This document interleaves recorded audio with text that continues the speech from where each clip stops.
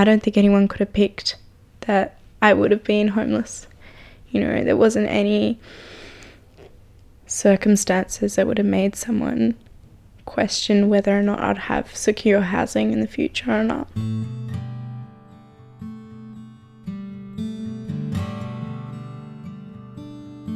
I'm Grace, and I'm a student first and foremost. I also work in hospitality, and my biggest passion is kind of advocating for everything youth related.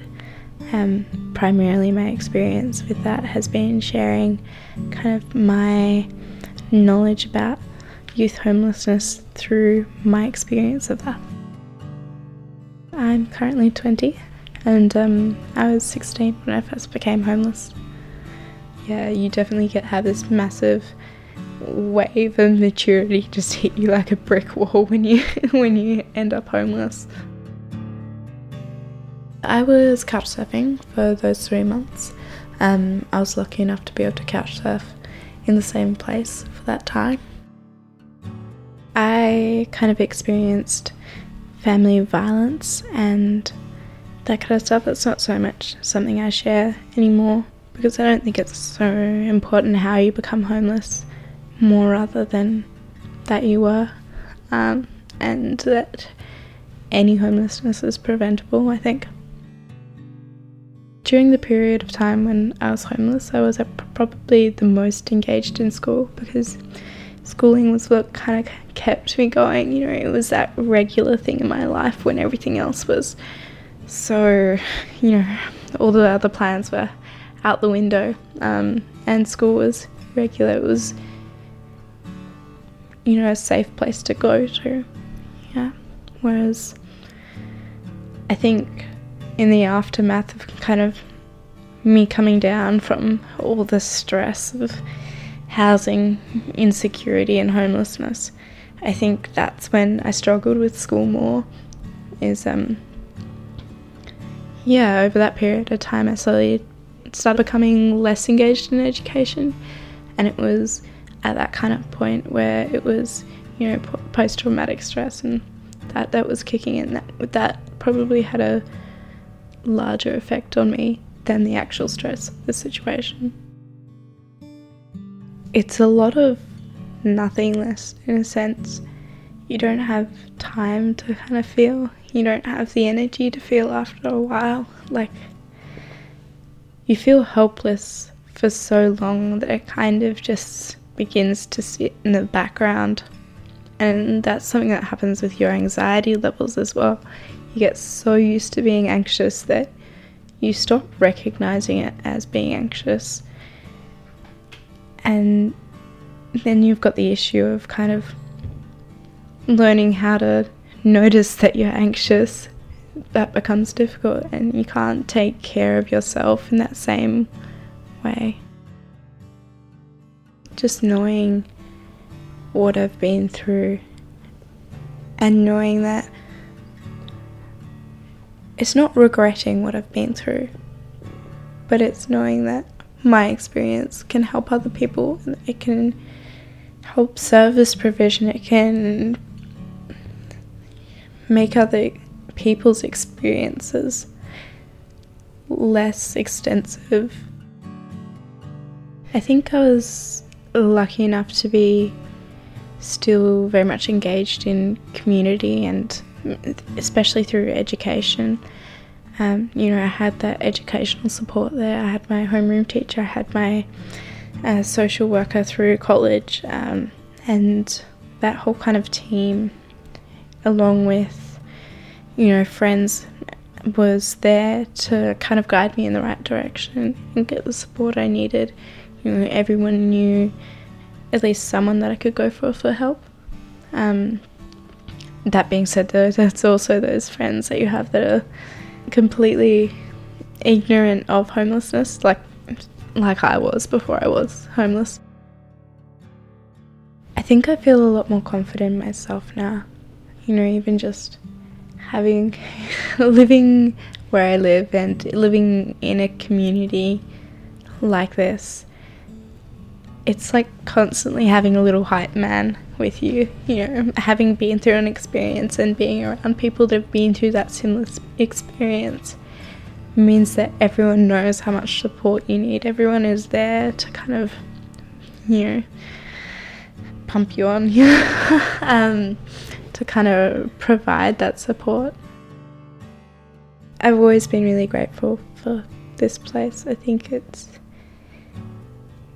brought me more than just secure housing. Like, it's brought me a chance to be a part of a greater community that focuses on youth-related issues and youth homelessness and homelessness in general.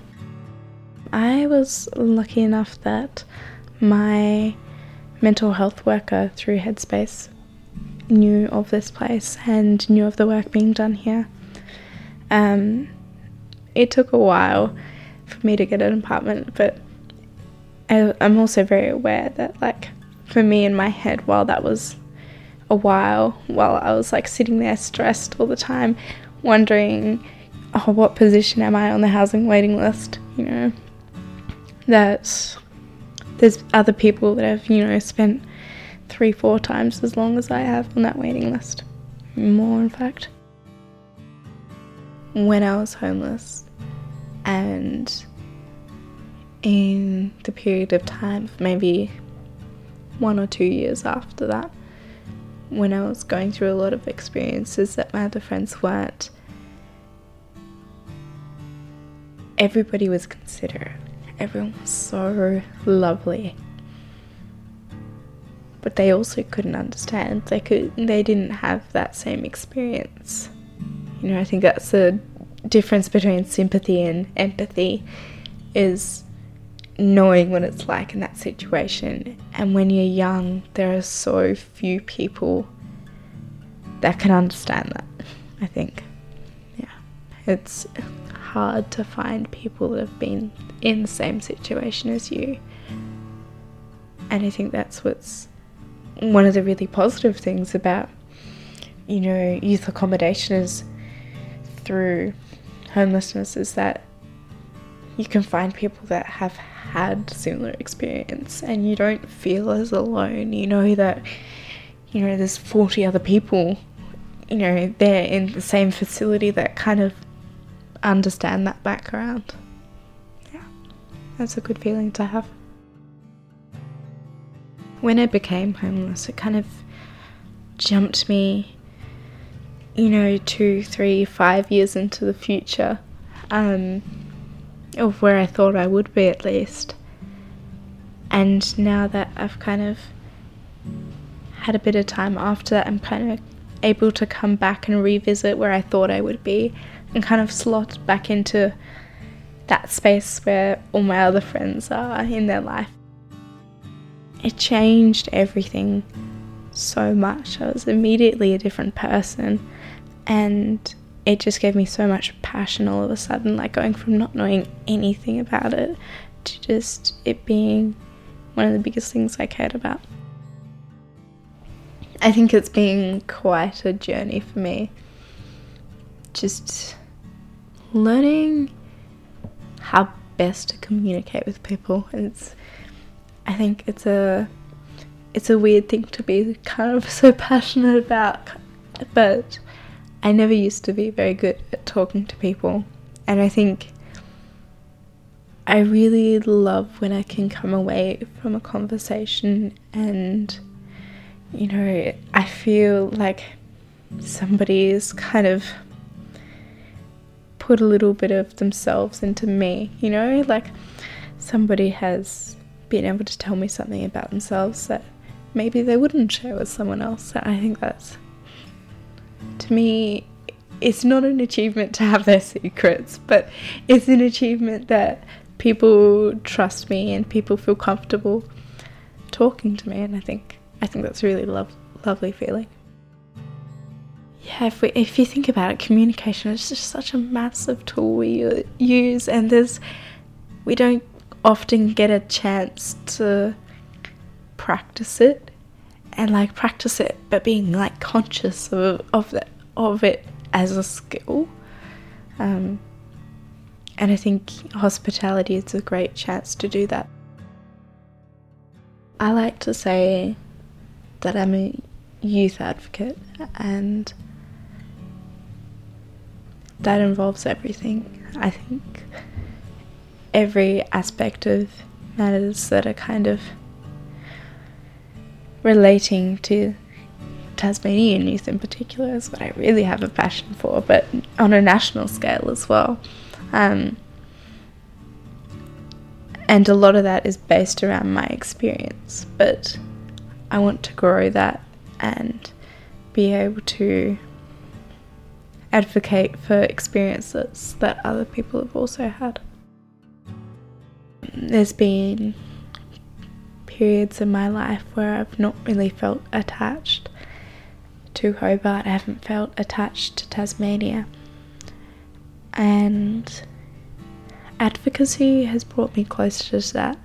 The more I've advocated for the things I care about, the more I care about the community and building the community we have in Tasmania to kind of represent the things I care about, you know? Yeah, like if you can look at the community around you and be able to see change happening for the things you care about, it is a big motivator, you know? Homelessness is such a massive event in someone's life, but at the same time it's contrastingly such a small percent of who we are. You know? I think it's something that we make into a passion, and through that it becomes more of who we are, but I think the actual event of homelessness isn't all of it, you know? I think my kind of pathway through advocating for homelessness is just as much part of that story as when I was actually homeless. I think it's easy for the media to share stories about people's experience with homelessness, and I think it's often thought of as being a positive way to kind of shed light on the issues, to tell individual stories. But then there's kind of a lot of the media representation of that falls into the same trap of, you know, how did you become homeless? How long were you homeless for? What type of homeless? And then it's repetitive, and then I think showing the positive outcomes of what people are doing after homelessness is also important. And I think it's not always about kind of the big successes. It's about showing that people, you know, can just be surviving, and sometimes just surviving is sufficient. Sometimes just surviving is a lot. And sometimes just something like having just a regular, steady job is such a massive achievement for someone who's gone through homelessness. I think there's more to somebody's story than just, you know, how and when, and it doesn't kind of attach the same meaning as if you're telling a story about how someone's progressed from homelessness. Yeah, the good experiences I've had with media are kind of more holistic, when people are wanting to look at the bigger picture and like everything that is involved in your story. I think when you've gone through homelessness, your sense of the importance that you pair with a sense of place is different, and having kind of the sense of safety around that space is a lot more important. Within that kind of comes making it your own space. Yeah, you definitely place a sense of soul in your home. Maybe that's just why it feels so wrong to kind of be without that and not to have secure housing. Yeah, I think so much of who you are is the space that you go home into, the space that you create when you're just by yourself. I think the space that you create when you're by yourself is probably one of the most important things to who you are. I'll be going home soon. I'll be